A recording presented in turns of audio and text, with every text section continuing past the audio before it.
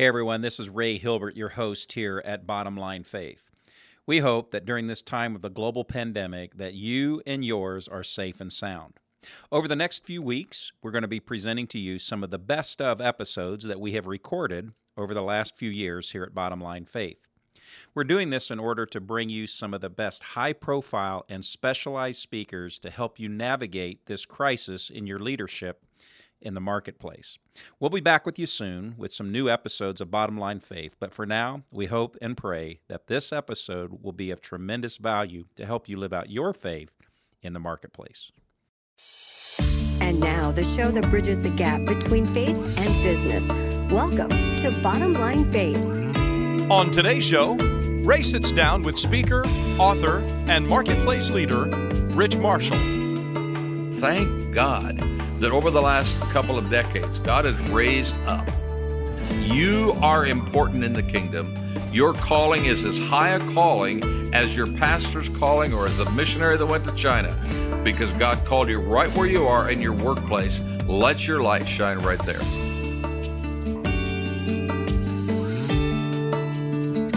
Well, hello, everyone. This is Ray Hilbert. I am your host here at Bottom Line Faith, and this is the program where we love to bridge that gap between faith and business in the marketplace. And if you're a first-time listener, welcome to the show. You know, we've been at this now for going on 2 years, and the Lord has allowed us to travel the country and interview some of the most amazing godly leaders in the marketplace, entrepreneurs, CEOs, sports leaders, and even pastors and spiritual leaders. But the common thread that we look for in each of these conversations is how are they living their faith out in the marketplace?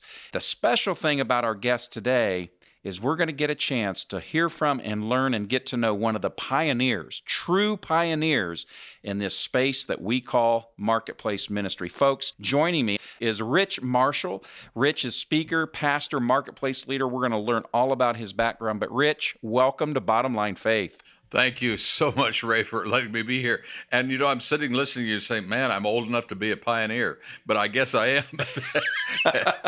Oh. Well, let's jump right into that because, about 21 years ago, I had a chance with Matt Palin, our co-founder at Truth at Work, to launch Truth at Work, which is a marketplace ministry, yes. And we've got presence across the country.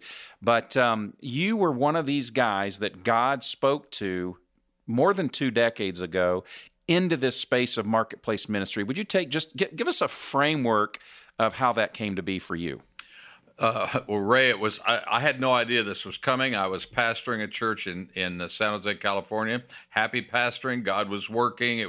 The church was growing. There was nothing wrong with my relationship there. It was just awesome. But in fact, we did a conference and invited in some outside speakers, and the registrations suddenly were more than we could hold in our building. So we could seat a few hundred, and we had a couple thousand registered.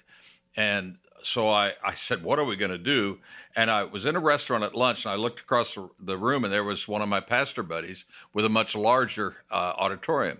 And I walked over to him, and his name is Dick Burnell. I said, hey, Dick, got a conference. He said, who's coming? And I told him, I said, man, I can't get the people. And he said, well, come to our church and do it, which is unusual, first of all, that 2 churches next door to each other could work together, but Dick and I always did. And he said, let's do it at our place. So we did.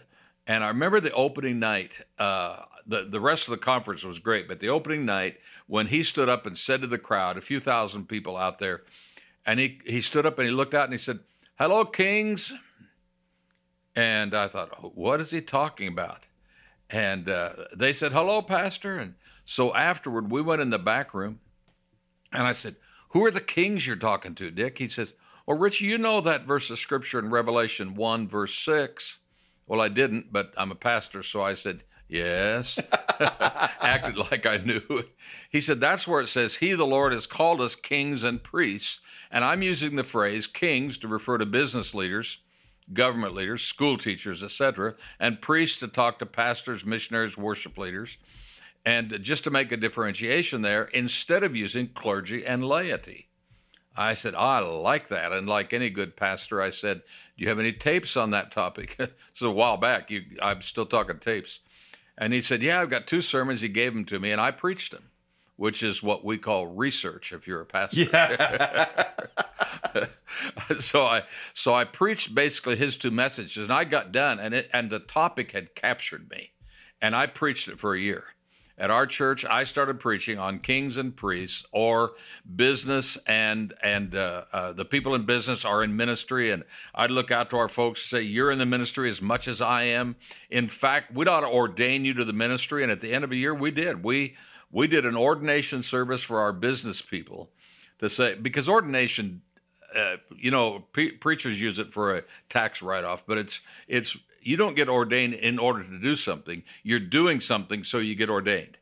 And I said, you're already ministering, so let's ordain you to the ministry. Let's let God anoint you for the ministry. And so this went on for a year in our church, and it launched me into what's now become 20, 25 years of ministry in the marketplace, because soon after that, left that church, started traveling, speaking. It's amazing, Ray, that you and I have not run into each other until now, because you were called into this maybe before me or at the same time, and we've been doing the same stuff. Thank God that over the last couple of decades, God has raised up. When I put my first book out on Marketplace called God at Work in 2000, there were very, very few books on the topic. In fact, I had to work hard to find any as research material for my first book. Now you can find hundreds and thousands of books on the topic. And so thank God what's happened over the last couple of decades with marketplace ministry, because it's speaking to the very people that are listening to us now, saying you are important in the kingdom. Your calling is as high a calling as your pastor's calling or as a missionary that went to China, because God called you right where you are in your workplace. Let your light shine right there. That's me in a brief nutshell. That's incredible, and you've now got more than 2 decades in this space. Right. You the book that you mentioned released in 2000, God at Work, and then there was a follow-up, right? God at Work, Volume 2. Volume 2, and that was in what year? That was 2005. Yeah, and then you've got a latest book that has just been released here in the latter part of 2018, and what is that? So the latest book is called God at Rest, and my first book flowed easily. And my second one flowed easily. This one I worked on for 10 years, Ray. And I'd write a page or a chapter, and I'd get a block, and I wouldn't write for a month or 6 months or a year or 2 or 3 years sometimes, knowing that the book needed to be released. And finally, I said to my wife, I can't get this out. She says, because you got to learn it for yourself before you can put it in the book. Because God at Rest is not talking about taking a vacation. It's talking about learning how to find strength in the middle of the battle. I mean, when the enemy's coming after you and you're there in a high-powered sales meeting or whatever it may be, conflict that you're in, how do I find the rest of God in the middle of that? And she said, you got to learn it, and I did. I had to learn it, and I tell you, it's awesome to learn, to figure out how in the middle of turmoil to get to that place of peace. Yeah. But you can get there. And so finally that book came out. It's called God at Rest. So I've got God at Work, and now God at Rest. And actually the title came to me years ago. I was at a conference up in Oregon, and Jim Gall was sitting next to me. And he said to me, he poked me, he says, by the way, Rich, your next book will be titled God at Rest. And I thought, well, that's strange. But then I began thinking about that. And when I first heard that title, I thought one thing. And then I learned another thing. And that's what finally came out in this book. And I think that it's going to be a book that'll take the people in the marketplace to a place of peace, a place of peace of mind. I know it will.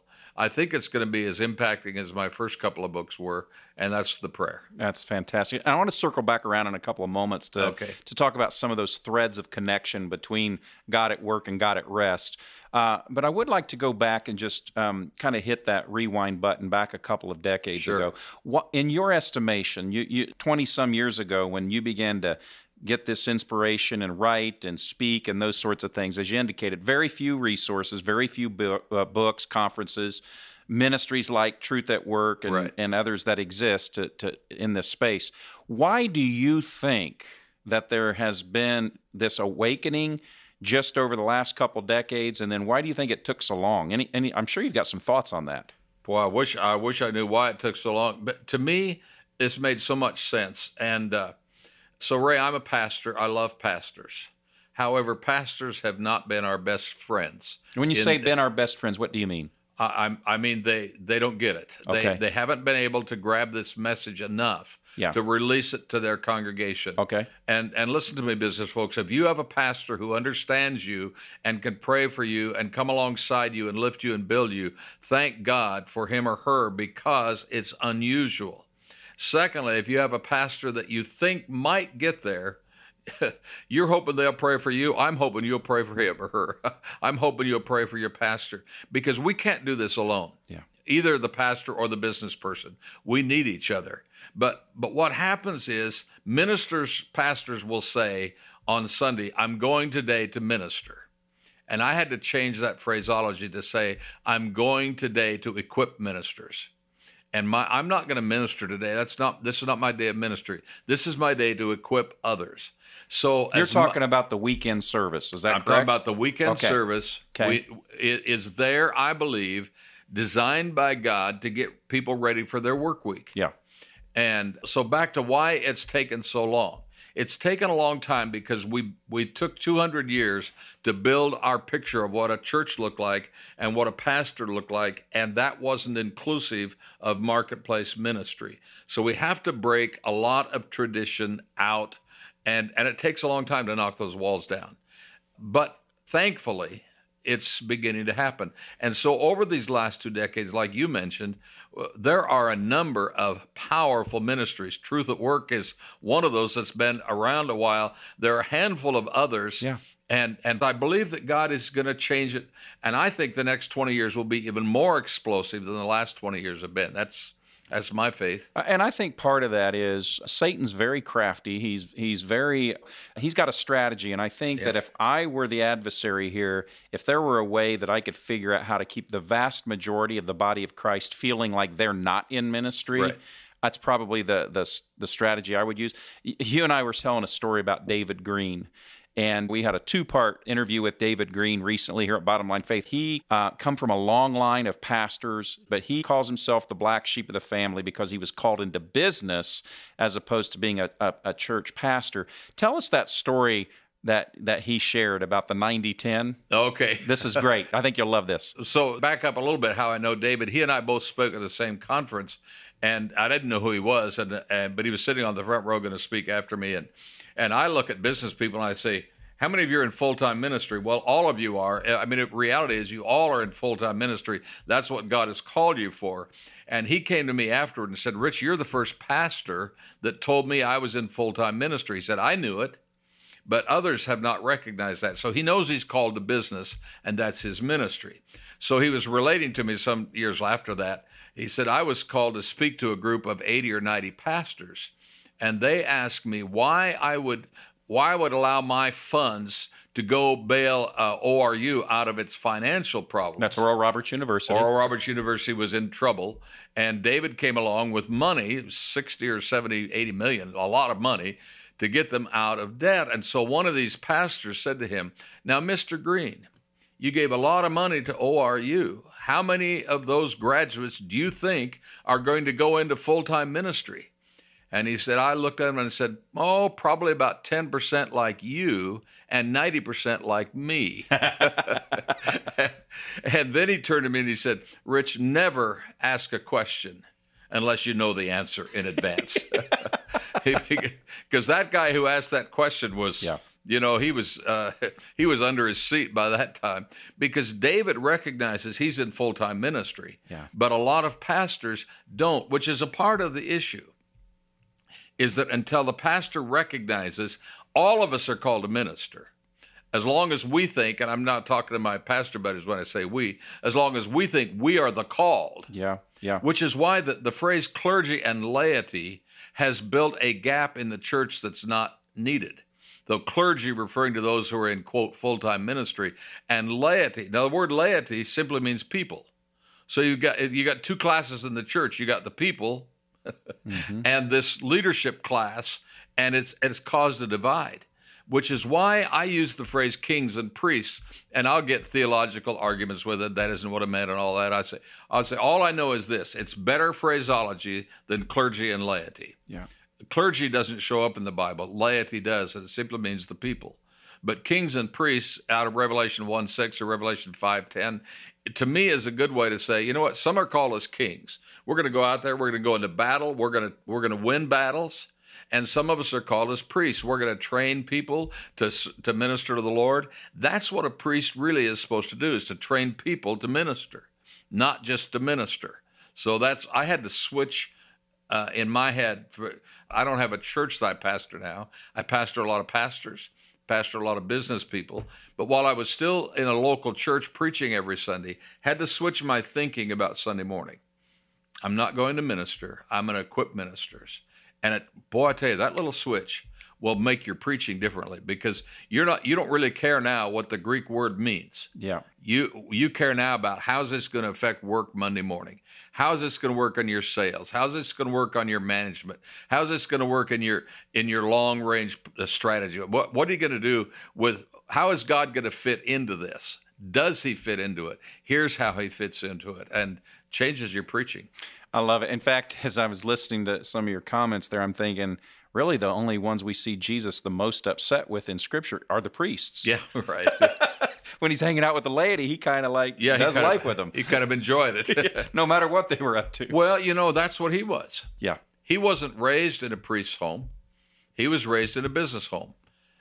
His dad, Joseph, was a businessman. That's where Jesus was raised. So his background, his earthly background, would have been in the marketplace, not in the temple. Now, when he went to the temple and his parents found him there confounding the theologians of the day, said, "What are you doing?" He said, "I got to be about my Father's business." And there we are, right back to Jesus understood business. That's fantastic. And so, Rich, now we've got a good foundation and understanding of your background and how this transition happened for you. Let's get into some of the nuts and bolts for a few moments here. As you mentioned, you travel the world, and you counsel and work with business entrepreneurs and business leaders. What are 2 or 3 principles that you believe are important for Christ followers to really apply if they want to do marketplace ministry? What comes to mind? Well, when you mentioned that, there are a lot of thoughts that come to my mind, but the one that hits me the most right now is I'm thinking of Ephesians 4, where it says, "He has called us as apostles, prophets, evangelists, pastors, and teachers to equip the saints for the work of the ministry." And so I'm thinking that which we call the fivefold ministry. Usually we think of those are the professional guys in the church or the Bible college or the missionary field or whatever it might be. But as I've looked at it, if we'll take those 5 gifts, apostle, prophet, pastor, teacher, evangelist, you're going to find them in the marketplace.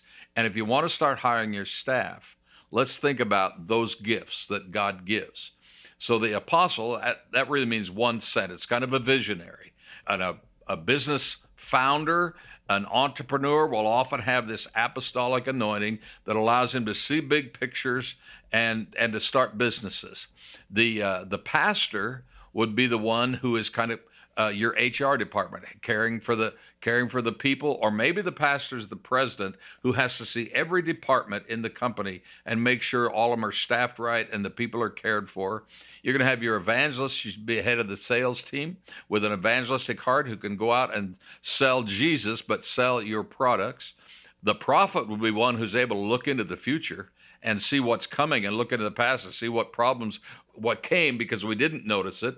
But that prophet anointing, what's left, the teacher, surely there's some training that's taking place in your business. What if we started thinking about the fivefold in business instead of just in the church setting, and started hiring our staff based upon their anointing from God?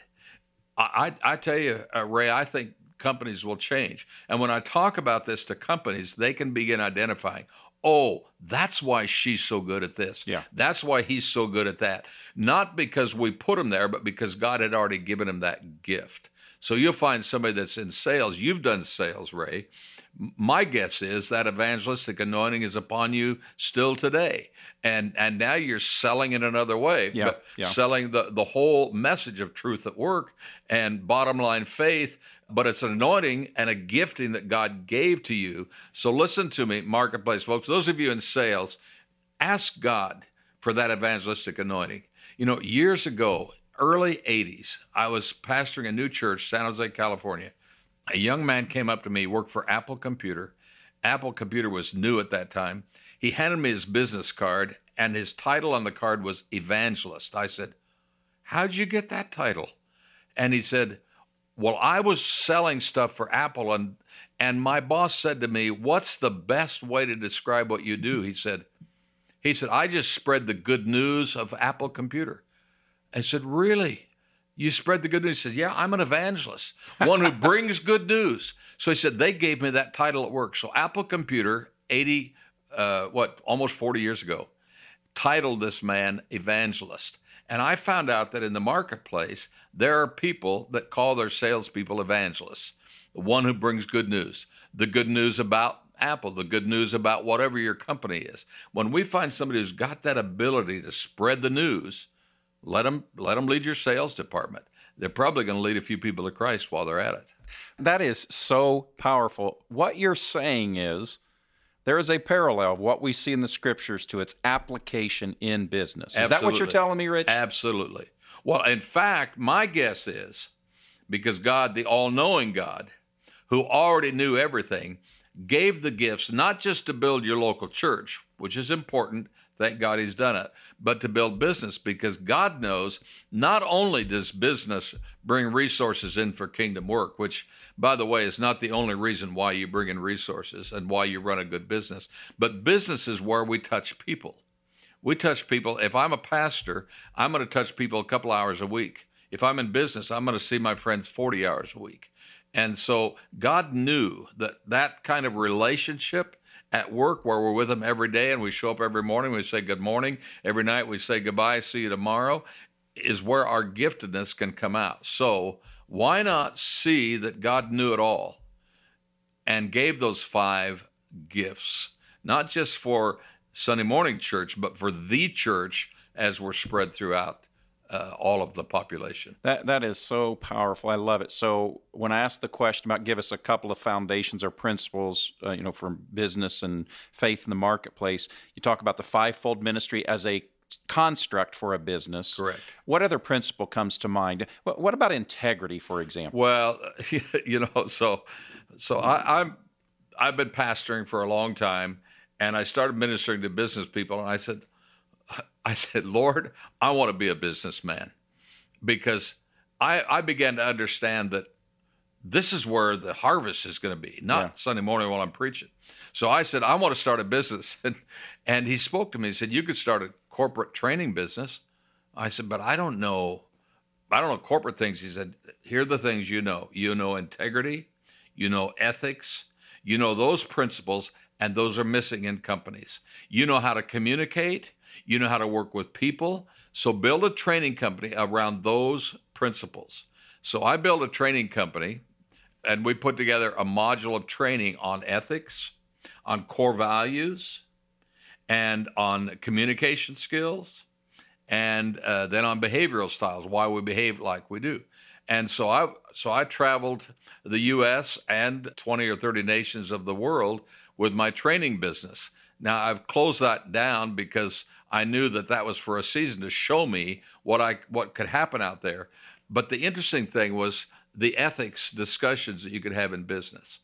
I was training a company, it was an automobile company, large distributor of automobiles throughout many nations. And they had a parts department.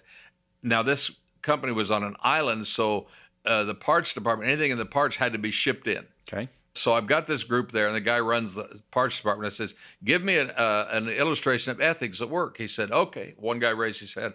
Okay, so this guy comes in and he says, "I need this part." And I said, "It'll be in 2 weeks because I got to order it." And he says, he came in 2 weeks later, and he's walking in. I realized, I forgot to order that. What am I going to say? And he said, "I thought quick." And when he got to me, he said, "Is the part in?" I said, "No, sir, it's on back order." And I said, And how is that ethics? He said, because I'm protecting the reputation of our company. And his boss, who was sitting there, says, no, sir, you're covering your own behind. You didn't protect our company. You showed a lack of ethics. You needed to say, I'm sorry, sir, I didn't order that. I will have it airshipped in tomorrow and have it in your hands, delivered by me. That's what ethics would have said. But instead, this man who didn't understand ethics thought that protecting the company's reputation was his job. And his boss, who heard that, said, no, ethics says if you make a mistake, you correct it. Yeah. So I started teaching ethics and core values. It's interesting to me, Ray, when you start reading about companies that have been around a long time, they've got values that are set in them that have been there for years. Yeah. And so I would go to a company, I would say, so what are your core values? Many of them don't know. They can't say. David Green, when I went to him at Hobby Lobby, I said, what are your core values? He said, look on the wall. There are 4 of them, and we've built our company on those principles. Other companies, they say, we don't have values. I said, you do. You just haven't written them down. Let's talk and tell me, let's have a conversation. What's important to you? And I'd find out those values. Then go teach the values to the employees, because now they have a sense of purpose. I'm not just here to earn money. I'm not just here to support my family. I'm here because these principles, these values guide this company, and they're going to guide them throughout the years. But nobody's ever taught them. And if you give me a value, I can teach it. It's I guess it's one of the gifts of a pastor. You can teach those things. Well, you've got the deeply rooted principle there, and then Right. you apply to that your communication skills, and away you go. So I had a good time traveling to many countries, teaching ethics, principles, core values, behavioral style, communication skills. And at the end of it, I would always say, folks, you've listened to me for 2 days. You know that most of the illustrations I've had for you are from my years as a pastor.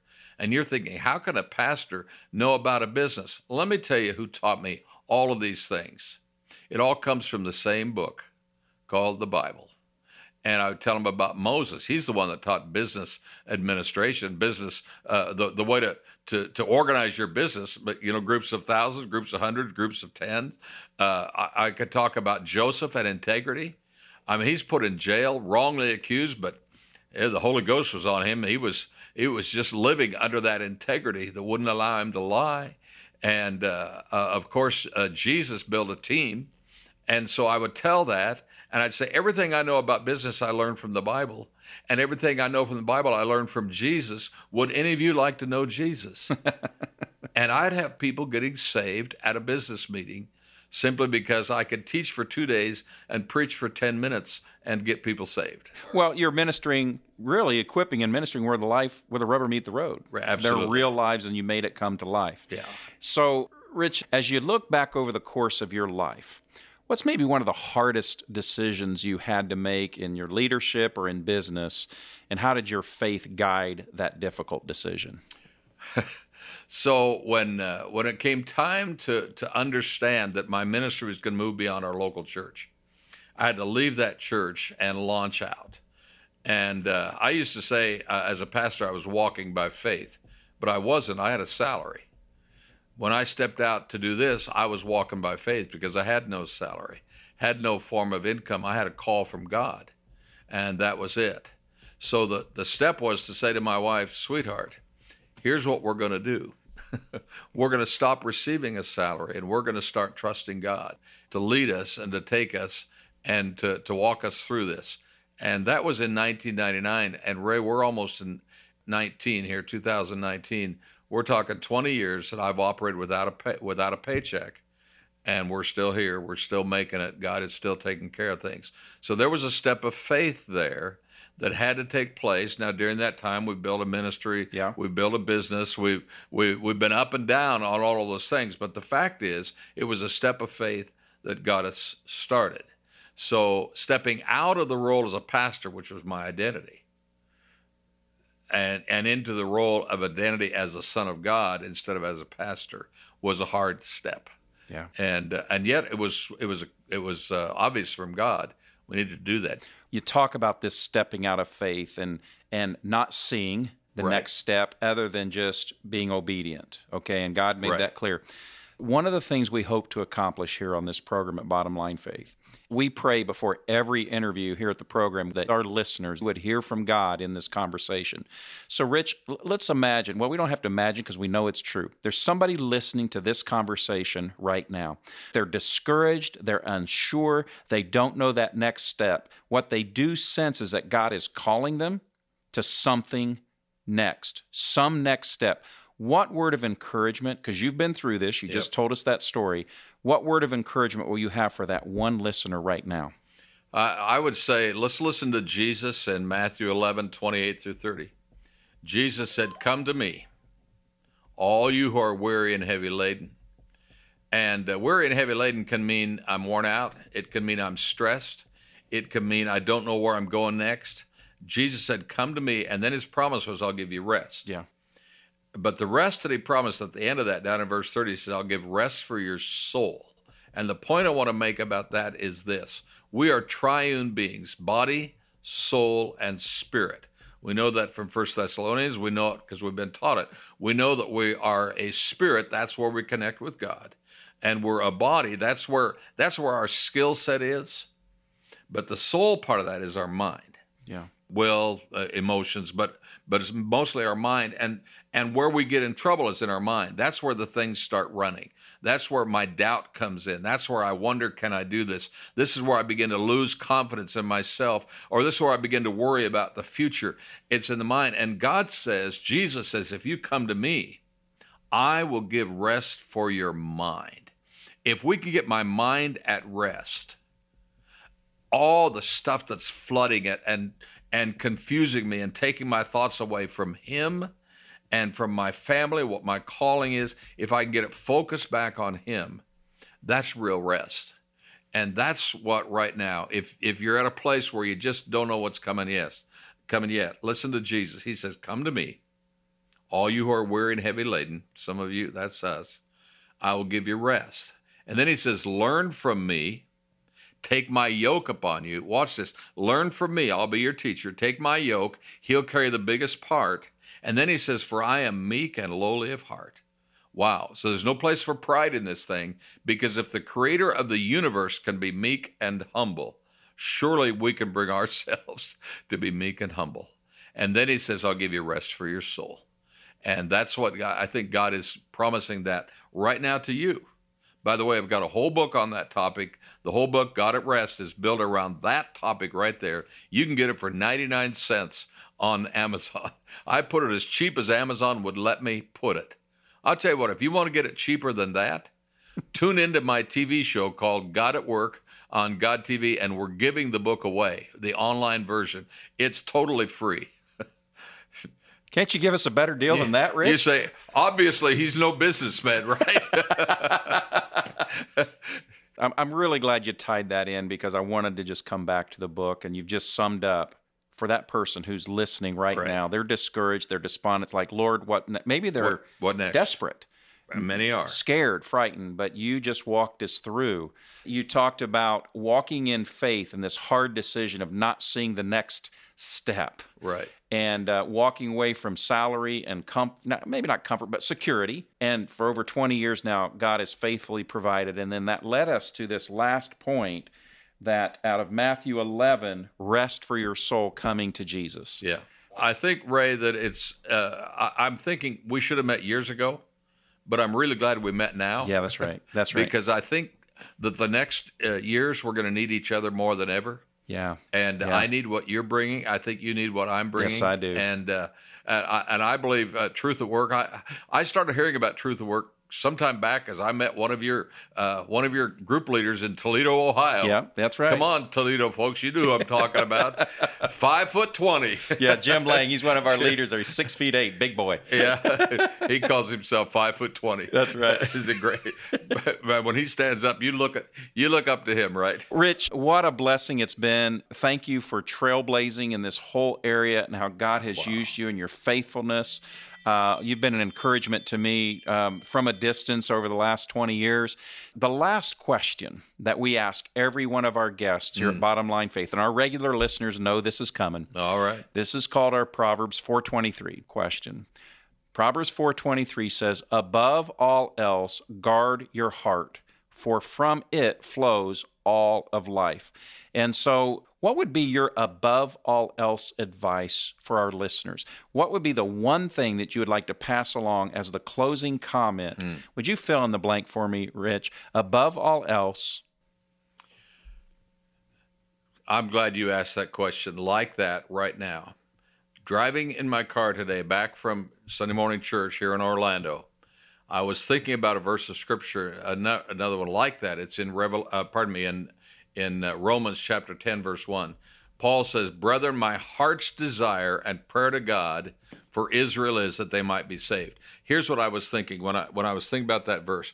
If your heart's desire isn't something you could pray about, you have the wrong heart's desire. Oh, my. So above all else, if your one thing that you're looking at and it's taking your time and your focus, and what above all else for any of us is what takes our time and our focus and our money and our energy, if that isn't something you can pray about, you've got the wrong above all else, or the wrong my heart's desire.